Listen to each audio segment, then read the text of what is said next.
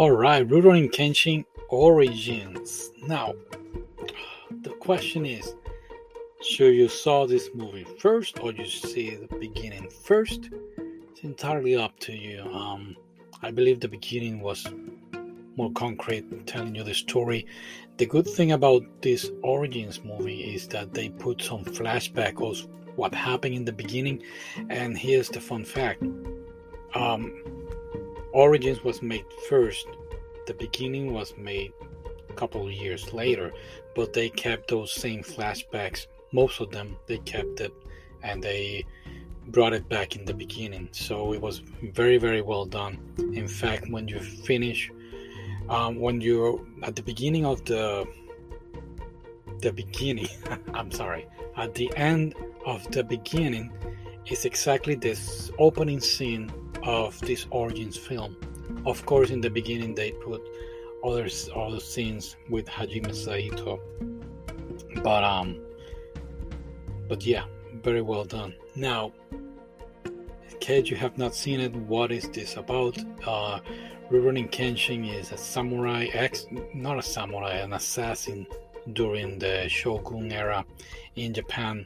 He committed some crimes, not crimes, but it was a revolutionary era. And then after the Shogun, the new era, the new Meiji era came in Japan, he stopped killing. He disappeared for 10 years, and now we got this story of he reappearing, and of course his past is now getting back at him of what he has done, and his enemies are coming back to face him. That's the best description of it. It's based on an anime, which I believe you need to see, because if you see this film, you're gonna be like, what is all this about? You're gonna be very confused, and it's 2 hours long. I believe it's 2 hours and 10 minutes long, and they are throwing so much stuff that you are going to be confused about what is really going on. It's a movie for fans. It's a movie for fandom. And even though they explain very well what is going on, still you're gonna be like, why are they putting these characters? What is going on? And this is what we're gonna unravel here, what we're going to explain. I am going to do the same that I did in the beginning, the previous podcast. We're gonna compare the film, the live action, the anime, what they have in common, why they are not having in common, and how much I enjoyed it. Right? Okay.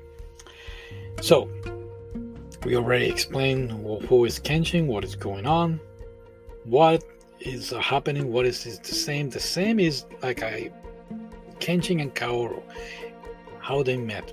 On the anime and in this film, they met very in a comical way.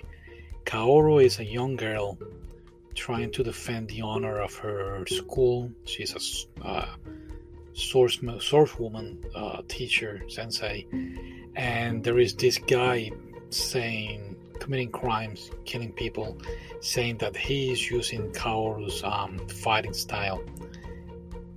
And this is what really upset me in this film, because in the anime they get the guy and they got him, and yes, he's punished about what he was doing. In this film, we have an idea of who is the guy, but then they changed the whole thing to another guy. And at the end of the film, I was like, okay, was he the one taking the blame for Kaoru, or it was somebody else? And that was something that they didn't explain. And that's the problem that I have with this live action film. They did so much in 2 hours, introducing characters, doing a lot of stuff, that they have to change some stuff from the anime or from the manga that had to accommodate very well in this 2 hour film. Again, I do understand, but at the same time, I feel like I was watching a fandom video from YouTube. And something very interesting, the continuation of this film was 2 years later. So I am guessing that they sit down and they said, okay, we made a mistake here, here, and here. We need to fix this. So they have 2-year gap to fix it. That's what I'm guessing, because we're gonna be continuing this. Okay, so the way Kaoru and Kenshin met, still very fun. They respect a lot in Kaoru's character, her cooking, her jealousy towards Megumi. Megumi is another character. She's a doctor, and they the bad guys use her for producing opium, and she escaped from them, and Kenshin and Kaoru help her to stay in their house, and she's a doctor, so she will help the community. And the way Megumi flirts with Kenshin and make Kaoru jealous is just hilarious.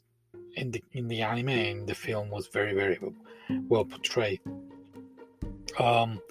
Something that I also like is the respect for Kenshin, his fighting technique, his pose before drawing the sword. When I saw that on the live action, I was very excited as a fan. And Sanosuke was also here. Sanosuke is a fighter for hire, a brawler, and the guy who plays Sanosuke was great. He did an amazing job representing the character.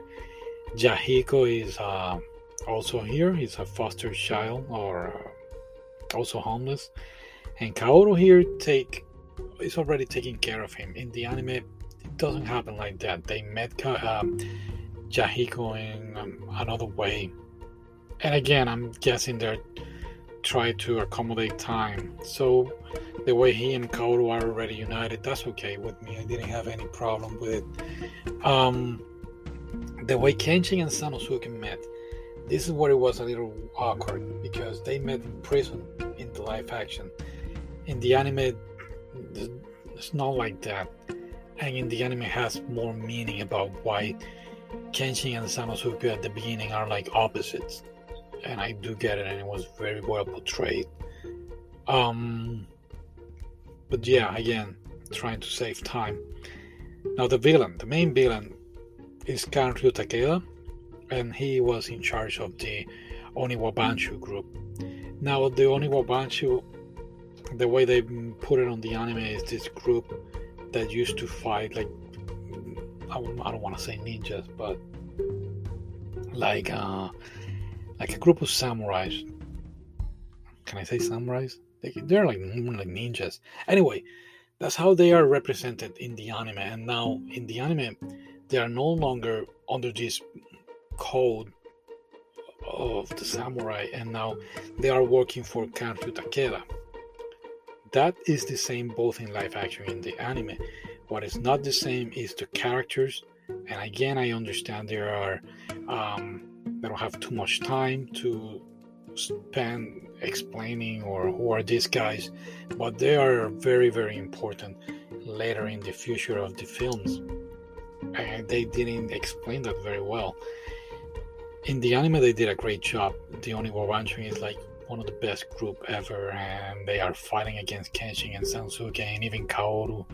And in this live action film, it was a little frustrating to see what they did with them. Even though it was a great action film, it was a great action scene between the Oniwa Banshu and Kenshin and Sanosuke, but still, something happened between the Oniwa Banshu and Kanryu Takeda, who is their boss.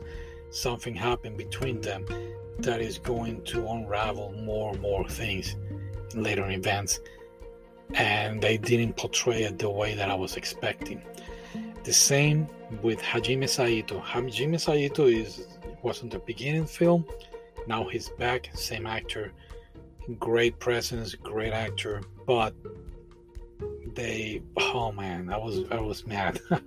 In the anime, Hajime Saito and Kenshin are like rivals, they see each other, they want to kill each other, but it's time of peace. Kenshin doesn't want to fight anymore, and this upsets Hajime Saito, and he's frustrated. So in the anime, when they meet, it's an amazing fight, it's an amazing match.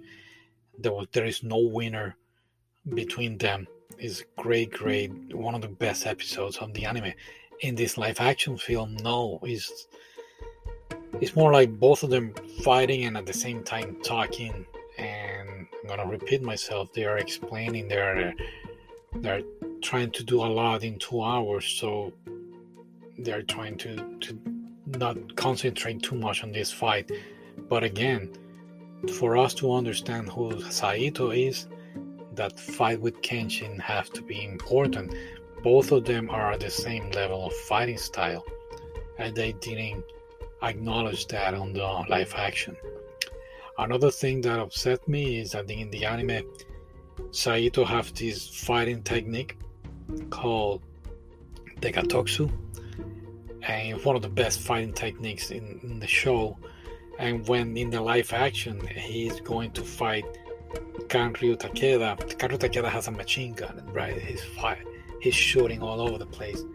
And in the live action, Hajime Saito shows up with this cool music on the background. He's walking and he goes and do his pose, and you know he's gonna do the Dekatoksu. And when he does it, no, man, it's one of the most frustrating things I ever seen as a fan of a franchise. So there is no excuse there. I don't even know what they did it. But anyway, what else? But of course, the live action scenes are spectacular. I really enjoy them. And yeah, I guess we're gonna see more of this. Let's see how it goes. All right. If you have not heard the podcast of the beginning, you can go back and check it out.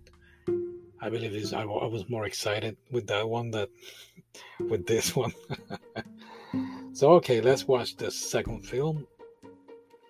Of course, this is the third film, but what is it called? Kyoto Inferno? Yeah. All right. Anyway, let's watch it, and I'll see you later.